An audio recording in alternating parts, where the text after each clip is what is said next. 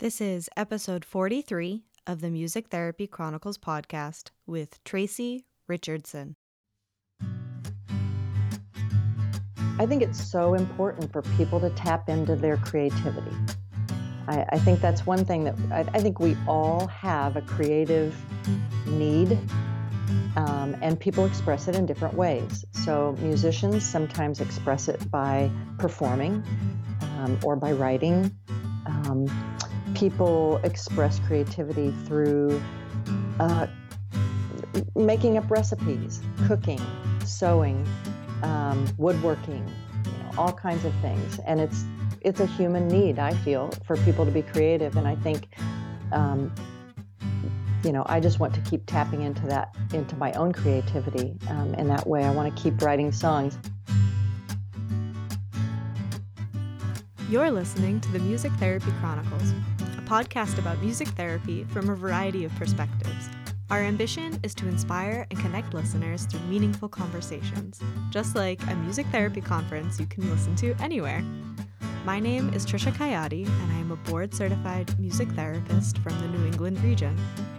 If you like what you hear, join our group on Facebook and share your own insights and thoughts about the episodes. You can also connect with us on social media and online at Music Therapy Chronicles.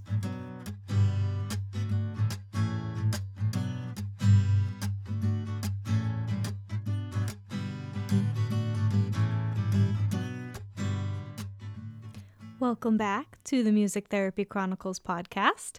In today's episode, we have my conversation with Tracy Richardson, who is the author of the recently released book, Who Moved My Cape? Letting Go of Your Superwoman Expectations, which has an accompanying CD. You can find those on her website, which will be linked in the show notes, so please check those out. In this conversation, we talk about Tracy's process for writing the book, as well as her personal and clinical songwriting process. And honestly, I'm feeling really inspired to use more songwriting in my sessions after this conversation. And hopefully you will get some helpful advice as well for using songwriting in your clinical setting. If you're enjoying the show, please leave us a review on iTunes. That really helps the show be more visible to people looking for this kind of content. I mentioned in this episode an email I recently received from a listener who was looking for a musical career path, found the podcast, and that helped shape his decision to study music therapy. So please consider leaving us a review. At the end of this episode, I'm actually going to read a Facebook review from the Music Therapy Chronicles page on Facebook, which if you haven't already, please check that out and join our group. I have some exciting ideas for things to happen for a celebration for our 50th episode. So please join the group so you will be up to date on what's coming in the future, and share your own insights and thoughts from the episodes. I would love to have deeper conversations about what you learned, your own thoughts on conversations that we've had and topics that we've discussed, and to create more of a dialogue. So please feel free, reach out on Facebook or other social media if you'd like. And of course, if you or someone you know wants to be on the show, please send an email to feedback@musictherapychronicles.com. So lastly, before we get into this episode, I want to thank everyone who went over to patreon.com and became a patron for the month of February. Those donations are going to be sent to the Australian Red Cross to assist with their disaster relief efforts. And I am so grateful to be a part of that donation and glad that we've created such a wonderful community that is looking to make a difference. So thanks for tuning into this episode, and without further ado, let's get into my conversation with Tracy.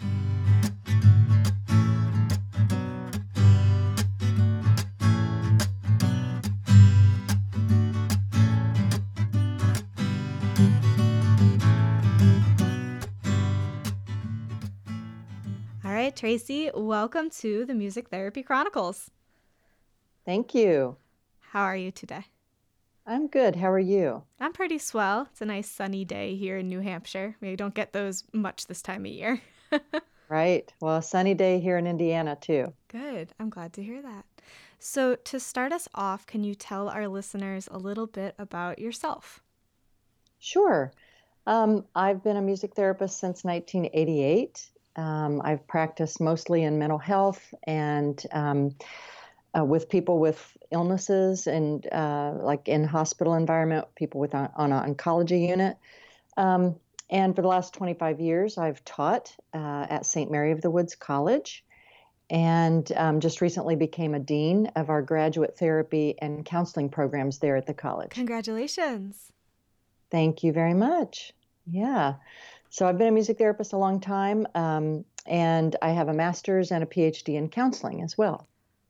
Why'd you decide to do counseling for your master's and PhD? Well, long story short is that when I was looking at master's programs, when it was time for me to get a master's, um, I had a good job. I didn't want to leave it to go back to graduate school. And at that time, there were very, very few choices for getting a distance master's program. So actually, that helped shape why we started at St. Mary of the Woods College. We started a distance program as a master's program in music therapy, partly because I had such a hard time finding a program for myself. And I do love counseling. I always have. I've felt like it's a great complement to music therapy. We're very related fields and have some of the same skill sets. So I felt like that was a good choice for me, but it also helped my own master's in counseling and my own experience in looking for a music therapy program that was online or hybrid. That helped shape the program that we developed at St. Mary of the Woods. Yeah, and how wonderful that you were able to create something that didn't exist out of a need you had. Exactly. Yeah. That's awesome. And we also made a program. There are actually counseling courses in our music therapy master's program, again, because I feel like it's such a good fit with what we do. Yeah. So, what are some of the specific counseling aspects that you incorporate into your program?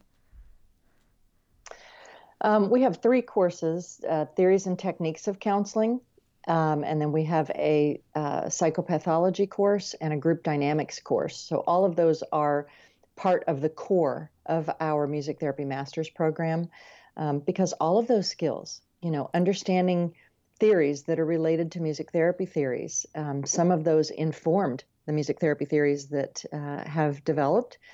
And those basic techniques, the listening, active listening skills are very important as a music therapist. We have to be comfortable with silence. We have to know how to, things like reflecting back to a client what they've, paraphrasing just what they've said, and then we take it a step further, of course, in the music. We try to do that in the music, which is a wonderful thing that counselors don't get trained in how to do. But knowing how to do that verbally, I think, is important too. Yeah. Yeah, I could see definitely how beneficial those would be in a music therapy career specifically. So, Hmm. since you have this interest in psychology and you decided to go back to school for counseling, what made you initially, there we go, I can talk, initially decide to study music therapy in undergrad? Well, I really had no idea about music therapy when I went to college. I just knew that I wanted to be a musician. I've been a singer songwriter all my life. I mean, since I can remember. And I really just wanted a music program. But, I got to college and there were no classes called Becoming a Star 101. So I started studying music. I studied drama a little bit and realized that that was something I was interested in, the drama part, but that I just really didn't want a degree or a career in that. Um, but in the course of being a college student, I also was playing in a band, playing in the weekends in bars, playing my keyboard, making money. And one of my friends who was in that band volunteered with children at an elementary school. And he would go in, take his guitar, and play for these kids that had special needs. And he said to me, "You really need to come and see what happens with these kids."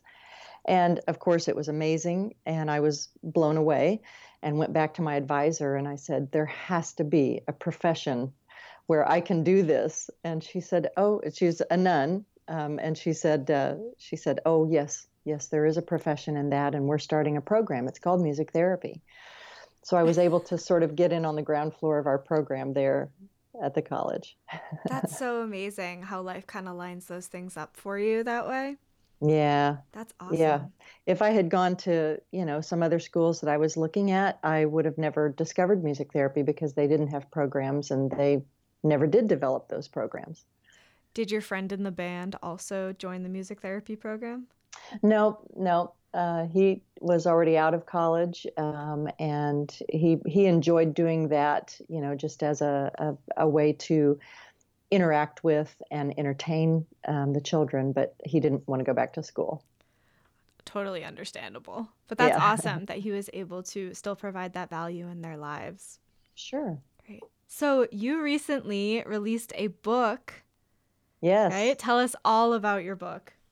Sure. Well, the book was a surprise to me, if that may sound odd, but I, as I said, I've been a lifelong singer-songwriter, and I knew I wanted to do another CD, and I have been writing every day for the last few years to really prepare for when I would get to do another CD. And I had enough songs, way more songs than I needed, and I was picking those songs. One of the songs that I wrote several years ago is called Superwoman Blues. And it's really kind of a tongue-in-cheek discussion about all the things that women have to juggle. So, many of us have careers and family, and we're, on the board of the PTA or something like that. So it's kind of a tongue-in-cheek look at the life of a daily superwoman. And so I thought I would put that on the album. And I also belong to a songwriter group that's based in Nashville. We meet online. And the woman who runs that group is always giving us things to write about, sort of, writing prompts and things like that to help us stay in the habit of writing. One of the prompts she gave us a couple of years ago was to start writing a book. And everybody in the group sort of freaked out and said, "We don't know how to write a book." But she said, "Just write about what you know about. Write about your experiences." And so I started writing experiences of mine, and it really lined up very well with the song Superwoman Blues, because I'm a mom. I got my master's and my doctorate after I had children. My kids were small when I did those things. I juggle a lot of things, and I think a lot of women do. And so I kept writing on the book. And I would put it in our online forum for this group that we meet with, and we would give each other feedback on what we were writing. And I got really good feedback from the other people in the group, and they said, "You need to publish this. You really need to do it." So last semester, fall of 2019, I had a sabbatical, and I knew I was going to record a new CD, and the book was really coming together, and I felt like it was at a place where I could actually publish it. So I went ahead and published the book as well. So the CD is called Superwoman Blues, and the book is called Who Moved My Cape? Letting Go of Your Superwoman Expectations. And so I branded them together. They have the same cover art and that kind of thing, and really has that theme of just being an average everyday woman, but you've got a cape in there somewhere. Yeah, I'll make sure to link those for everyone. And I love the art. Yeah, thanks. Obviously, the listeners can't see the art, but you have the image of the woman in the shadow is her cape, Yeah. which I think is so awesome because you're right, it's there and you might not always see it, but it's totally there with all the different hats we have to wear. That's right. Yeah. Yeah. And it was fun when I was I guess maybe it was last spring, I thought, I'm just going to do a little experiment and put something out on Facebook about asking women, what are the kinds of things, what are the internal messages that you have? Because the premise of the book is that women receive messages that we internalize as true over our lives, and they're not always true. Things like that, that we have to dress a certain way or look a certain way, or if someone else is further ahead in their career than we are, then we need to try to mimic them. And so I reached out to my friends on Facebook and I said, what are some of those messages that you've received from culture, from society, from wherever, that you would like to speak back against? And I had, like, within just a few hours, I had 180 women respond. Wow. And say everything like, okay, here's a message I'd like to debunk, that we all have to dress modestly because it's our fault if a guy looks at us wrong. And somebody else said, I feel like I'm a fraud, and I feel like everybody's going to find out. So they're very common kinds of things that we hear and internalize. And so I start each chapter with, there's a lie, and I name the lie, and then I say, here's the truth. And then it's just a short chapter about that. And it ties into my experiences, of course, because that's what I know. And it ties somewhat into my counseling background as well. Some of the advice or exercises that I give in the book. Yeah. I'm just from personal experience, I'm thinking about how sometimes those lies or myths are brought to my attention per se, and they were always in my subconscious, excuse me, Yeah. but I didn't even realize that they were there and that I was adhering to these things until someone pointed it out. And it's like, oh, you're totally right that XYZ is not the truth and not how I have to live my life and think about the world and whatever have you. Exactly. So what are some of the other common, I guess, lies that you heard or myths you heard that you address in the book? Yeah, I didn't include them all, but I'll just turn to my table of contents and tell you a couple of them. So one of them is my dreams and passions are not that important. Ah. So that's a common thing, I think, for moms especially, is we tend to, we're raising kids and we have to put a lot of focus on those kids, and that's wonderful. That's all well and good. And children need parents to encourage them and let them try different things. Take them to sporting events and dance competitions and piano lessons and all those kinds of things. But sometimes what happens is we tend to put our own dreams and passions on a back burner. And after doing that for 20 years or so, sometimes it's hard to rekindle that or to say that that's still an important thing. So the lie is my dreams and passions are not that important, but the truth is your dreams and passions are what make you who you are. And so it's important to tap into those. As a songwriter, I've never stopped writing songs, but I will say that all those years that I was raising my children, I didn't write as many songs. I didn't spend as much time. I didn't write every day. And about 5 or 6 years ago, I started writing every day again, just to rekindle that part of myself. Good for you. So you branded the CD and the books together, and you told us about Superwoman Blues. What other songs are on that album, and which ones kind of the song inspired the essay in your book or vice versa? Tell us about that.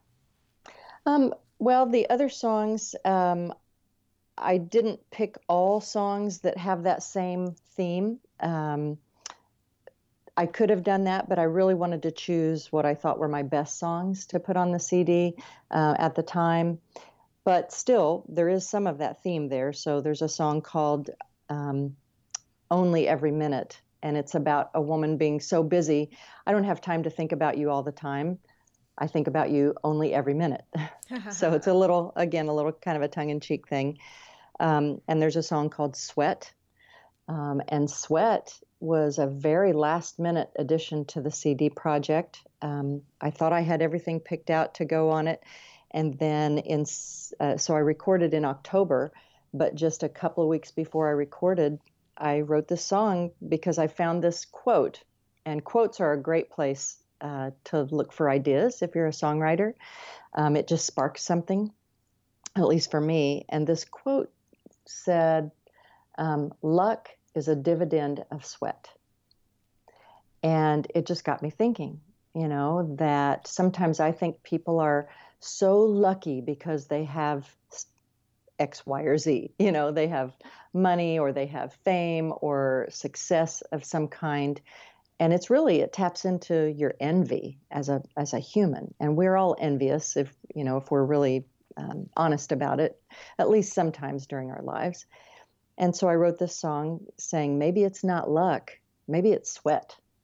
Maybe those people really have put in the work. And the twist in the song is, maybe there's somebody looking at me and saying, oh gosh, she's so lucky. I wish I could have what she has. But they haven't seen me sweat. They haven't seen what I've gone through to get where I am. So, not every song that you write, or at least that I write, is autobiographical. But there are pieces of the songwriter and the songwriter's experience in those songs. Whether we've observed it in ourselves or if it's something we're observing in other people. And then, we write about it. So, yeah. How true.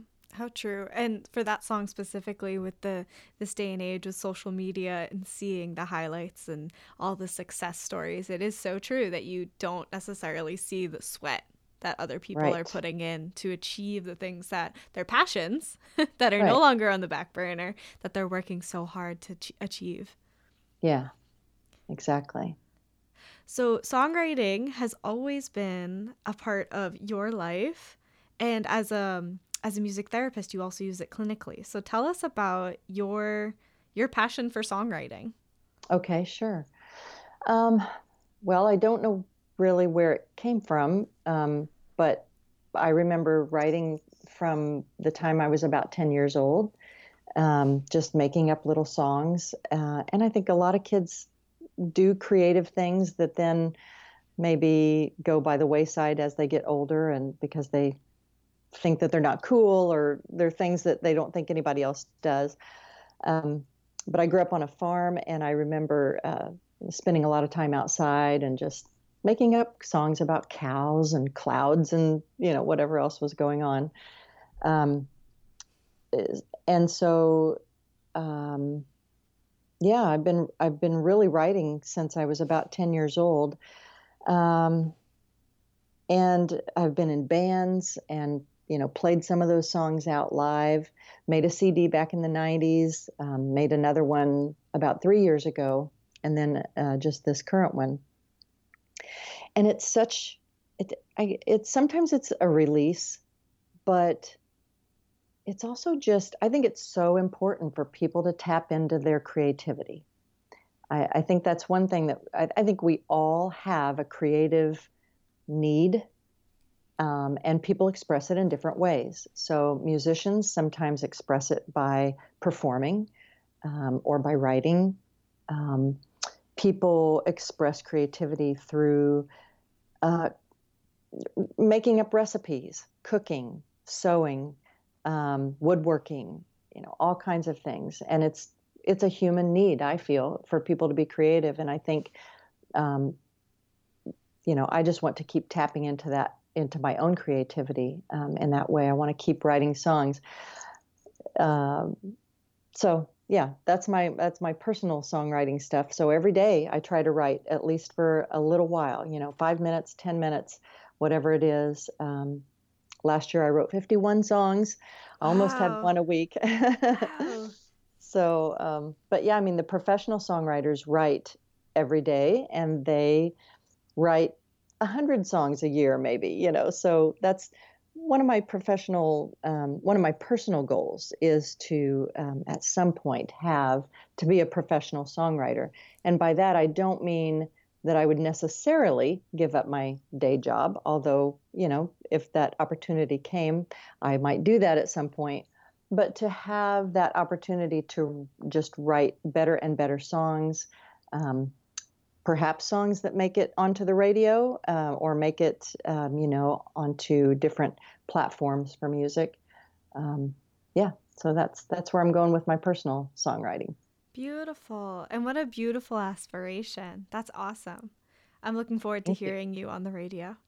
Oh, thank you. So, what is your process when you sit down to write every day?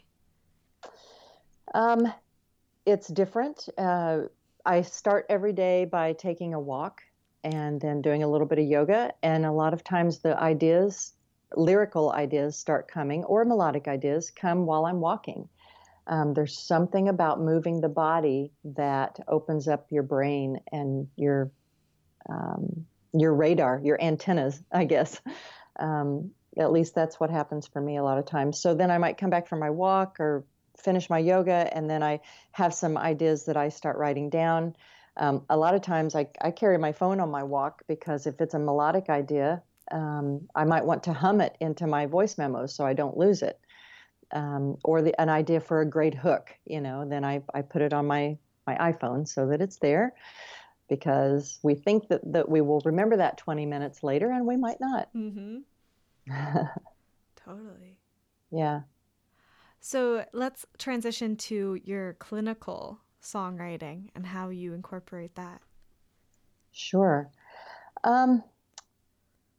So in the clinical work that I've done, I've just found that songwriting is incredibly powerful with people. It's so personal. It's such a way that they can put their story, their desires into musical form. And it's one of the reasons why when we hear a song that we relate to on the radio, and it touches us in some way so that it makes us cry or makes us feel like dancing or whatever it is, it's because there's something we really relate to in that song.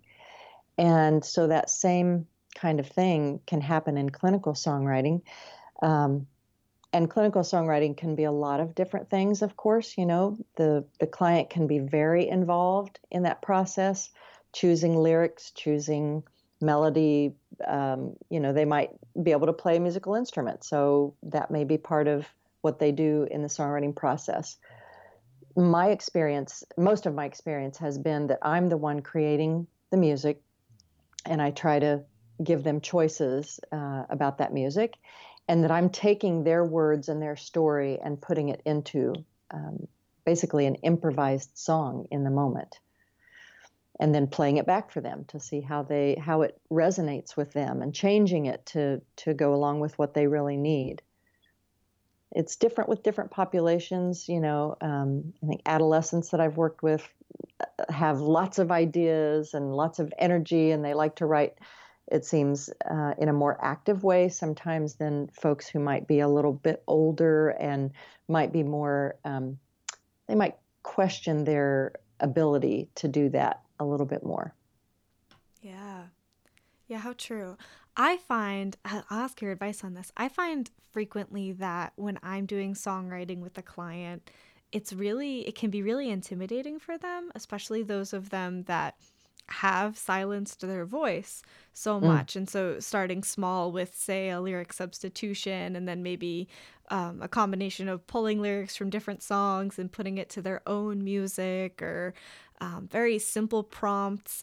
But a lot of the times I'm thinking to myself, I really want to be able to go deeper. I really want them to get more out of this than just surface level. So what advice do you have from your experience and from your counseling training for how to make this a less intimidating intervention in a session?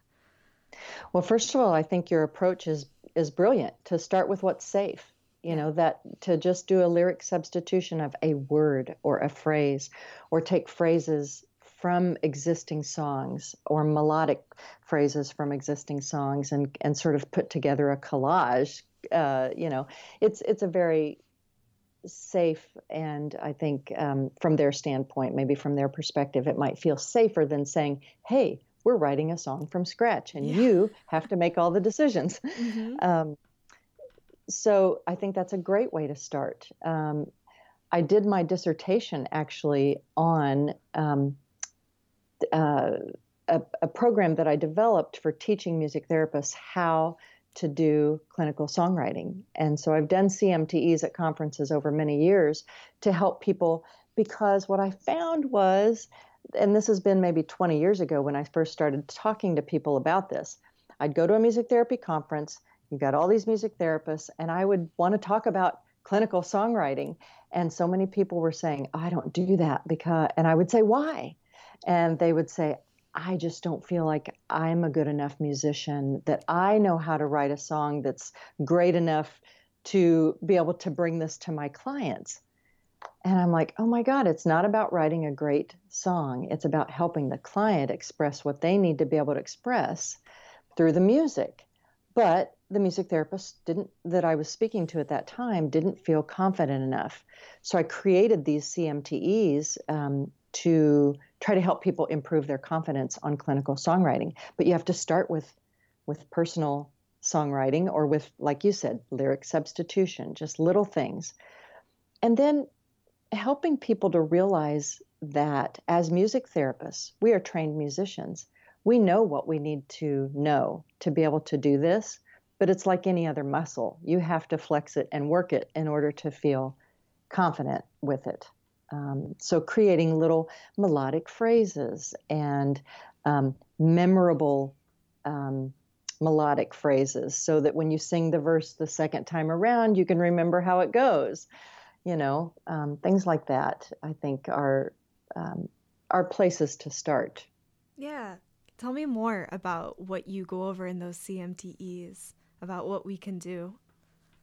So one thing that we do is memory on the kinds of things that we know, like melody and rhythm and all of those things. And we also we also break down into small groups and actually do some songwriting during the session. So I might give them a clinical scenario. You're working with a young boy who has developmental disabilities, and you have 20 minutes with your small group to come up with a song to help teach him the color blue. A song that reinforces that, So that comes from a very strategic goal, and so there are different kinds of songs we can write in sessions. Betsy King has a great book out from years ago called Songwriting for Music Therapists, and that has been a good resource for me to talk about the different kinds of songs. There are strategic songs that we are writing to meet a specific goal, like color identification. And then there are songs that we do as a part of the process with clients, where there's a lot of give and take. And then there are songs that we write on the spot, those improvised songs. And it is sort of I look at it as a spectrum, that when you are working with clients in the songwriting situation, you have some clients that you're only going to see one time, maybe in a hospital situation or something like that. And you have some clients who may need a lot of structure because of their functioning ability. And those are when we might use those songs where you're just plugging in a word here or there. And that spectrum goes all the way to the other end, where you have clients who may be very high functioning, or you may be able to see them for many sessions. So you can go into the process of the songwriting more with those situations. Yeah, that's really helpful. And I'll make sure to link that book for anyone who wants to dig further into that. Awesome. I honestly wasn't even thinking of those kinds of songwriting when you were talking earlier. I was thinking in more of a mental health setting. So to point out, like, yeah, you could write a song about identifying the color blue is like, oh yeah, like that is something I could work with a client to help them use their own associations to do whatever. Right. Yeah, that's such a simple idea that opened up so many doorways in my brain. Good. Awesome. Do you have anything you want to add to that? Well, I guess if I can, I'd just like to tell about one client that I worked with for several years, who was struggling with anxiety and depression, a woman in her 60s. And she had had all kinds of medication treatments. She had even had ECT to deal with the depression, which of course causes some short-term memory loss and things like that. And songwriting was only part of her therapy, of course, but it was tremendous what it did for her. So our process together was she would come into a session, she would talk about what she was struggling with, and I would take little notes of, the things she was talking about, and we would always try to focus on what would she like to achieve by the next session. So where would she like to go from here? What would look different next week as compared to this week? And then towards about halfway through the session, I would just put my guitar on my lap and start improvising and start pulling out some of these little phrases and words that she had said.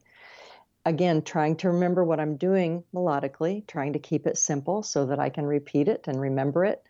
And then I would get her reaction, and she might say, "Oh, I love that first line. That second line, that's not exactly how I want.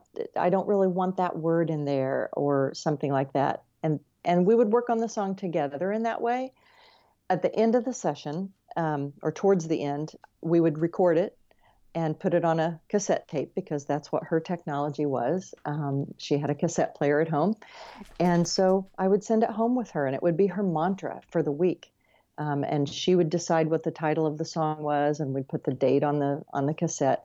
And then she would listen to that all week. And then next week she would come back in and we would repeat the process. We did that for 4 of the years that we worked together. And as time went on, she was getting better and better, and our sessions got further and further apart. But she saved all those cassettes, and she told me that she can remember her process of healing by going back and listening to those cassettes. Yeah. And I'm just imagining what a beautiful indication for her of her own progress, because you don't necessarily see the change as it happens. In 4 years, that's a long time. But to go back and listen to those first few CDs and see how far she's come, that's so beautiful. Yeah. And that it was always her words and her choice. I often felt like I was just like this vessel, like the songs were sort of coming through me to her, but it was using her words and her experiences and what she needed to hear. It was very often it was trying to put a message of hope into her experience. Yeah. Oh, that's awesome. Thank you for sharing that. That's an awesome experience and a great example of that. Yeah. Do you have anything else you want to add before we move into rapid fire questions? Rapid fire. Ooh. Don't be intimidated. Yeah. No, I can't think of anything other than to just, I just want to thank you for inviting me to do this podcast. I think what we do is amazing as music therapists, and I hope that people are inspired by your different guests that come on and talk about different things, and just that it will help them, like you said, open up your brain to something new, something maybe you hadn't thought about before. Thank you. That's totally my vision. So I'm glad that you see that. Yeah. I got an email this week from someone saying something to the effect of, I was looking for which career path I was going to take and found the podcast and decided to enroll in a music therapy program. So hopefully. Fabulous. Yeah, hopefully there's lots of other people out there. I know not everyone's going to reach out to me, but it's really nice to hear that. Right. And it's not me, it's the guests, because I'm just here providing. But the guests are the ones who are doing all the inspiration. So thank you for making the time to be on the show today. You're very welcome. Thank you. Alrighty. So our first question, I should say, the questions are short, but your answers don't have to be. I just ask all the guests Okay. these questions. To warm Okay. us up, coffee or tea? Coffee. Early bird or night owl? Early bird. Does the coffee help with that? Definitely. But I've always been an early bird. I don't know why. Good for you. Something you would tell your younger self? Oh, that's a beautiful question. So much. There's so much I would tell my my younger self. Um, I guess one of the things is just you're perfect just the way you are. I like that. Your music therapy elevator speech?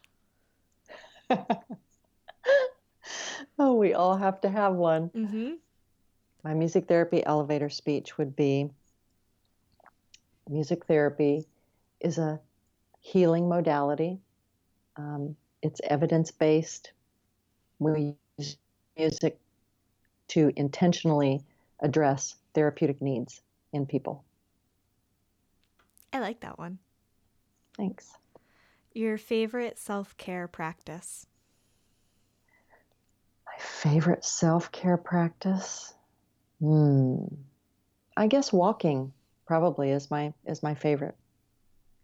That one I feel like is coming up more and more when I ask that question. Mm. Maybe as spring comes around, even more people will say that. Yeah, yeah. And I would say a close second is songwriting, and a close third is coffee with chocolate. Yeah. Chocolate in the coffee or chocolate No, aside? with like a chunk of dark chocolate with my black coffee. I could see that. Yeah, for sure. Something that is currently adding value to your life? Thing that's currently adding value. Yeah. I take occasional trips to Nashville, Tennessee to write with friends and to see shows and be inspired. And that's adding a lot of value. Yeah. I had a family friend once say to me, "You can't beat live music." And that just always sticks with me because I'm like, you're right. You know, whenever I'm feeling uninspired, it's so true that if I go and see some live music, it re-energizes me. Yeah. And what's special for me about doing that in Nashville is so many of the venues that you can go to there are listening rooms. And that means you don't make noise. You go to listen. It's not a loud environment. The purpose is to spotlight the songs and the lyrics and the songwriters and so you're getting to hear the songs, which you may have heard on the radio, but you're now hearing them sung by the songwriter. And it's wonderful. I was just thinking about how cool something like that would be for those individuals who require a sensory environment that's more like that without Yeah. clapping and noise and extra stuff. Yeah. Yeah, maybe that'll spread to more parts of the country, or maybe it Oh, exists and I just don't know about it. I think in different cities it does, but yeah, I've been thinking about it more too, about how I might encourage that in my own community, um, Yeah. just because it's such a wonderful way to spotlight the actual song instead of, I mean, concerts are great, but they are super loud and super crowded and all those kinds of things. And I just want to hear the songs, and I'd love to hear them from the songwriter, even if they don't have what we would call a great voice. They deliver it in a way that's unique and wonderful. Yeah. Well said. Yeah. Your favorite intervention or song to use in a session? My favorite intervention is clinical songwriting. Mm-hmm. Yeah. Awesome. And lastly, where can listeners find you and connect with you? They can connect with me through my website, which is tracyrichardsonmusic.com. And Tracy is Tracy. Richardson, Richardson, music.com. And my email is tracyrichardsonmusic. It's Tracy at tracyrichardsonmusic.com. Awesome. I will link those in the show notes, as well as your book and the other resources. Oh, and the CD and the other resources you mentioned, so that the listeners can find them. Thank you. Thank you. Thank you so much for being on the show today. And I feel really inspired to use some more songwriting interventions in my sessions this week. Great. Wonderful. Well, thank you so much for inviting me. Of course. Have a great rest of your Saturday. All right. You too. Bye. Bye.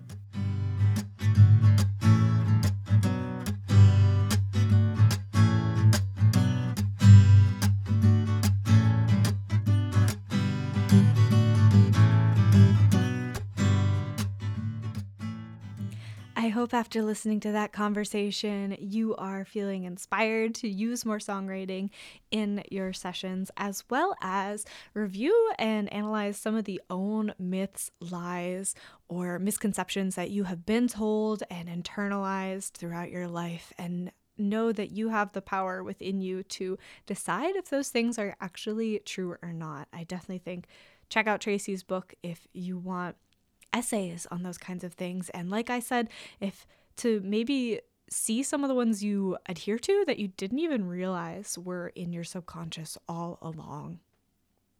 As promised, here is a Facebook review. This one comes from Simone Reeder.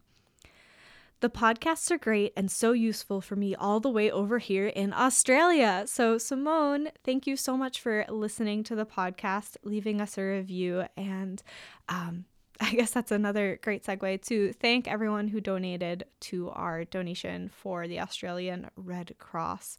I'm really appreciative to be able to make that kind of contribution and to have this platform where I can connect with so many of you, the listeners, the guests, and we can work together to make a difference. So that being said, the podcast isn't possible without our guests. So please send an email to feedback@musictherapychronicles.com if you want to be on the show, or if there's someone you want me to reach out to have on the show. I started this podcast with the vision that everyone has something to share and we can all learn from each other. So whether you are a student, a seasoned professional, an intern, if you're doing a research project, if you're doing a review of something, if you just had a really influential clinical experience that you want to share and expand on, anything like that, the podcast is a great place for you to share that. So please reach out, find us on social media. We are Music Therapy Chronicles on all the platforms. Join our group on Facebook and leave us a review on iTunes, because again, those help the podcast be more easily seen and found by people looking for music therapy content. And there are so many more music and music therapy related podcasts popping up in the universe. So thank you so much to all you other podcasters out there. It's great to see that more people are sharing their thoughts, their stories, and creating more of this type of content for all of us to get inspired from. Thank you again so much for tuning into this week's episode, and I will see you in the next one.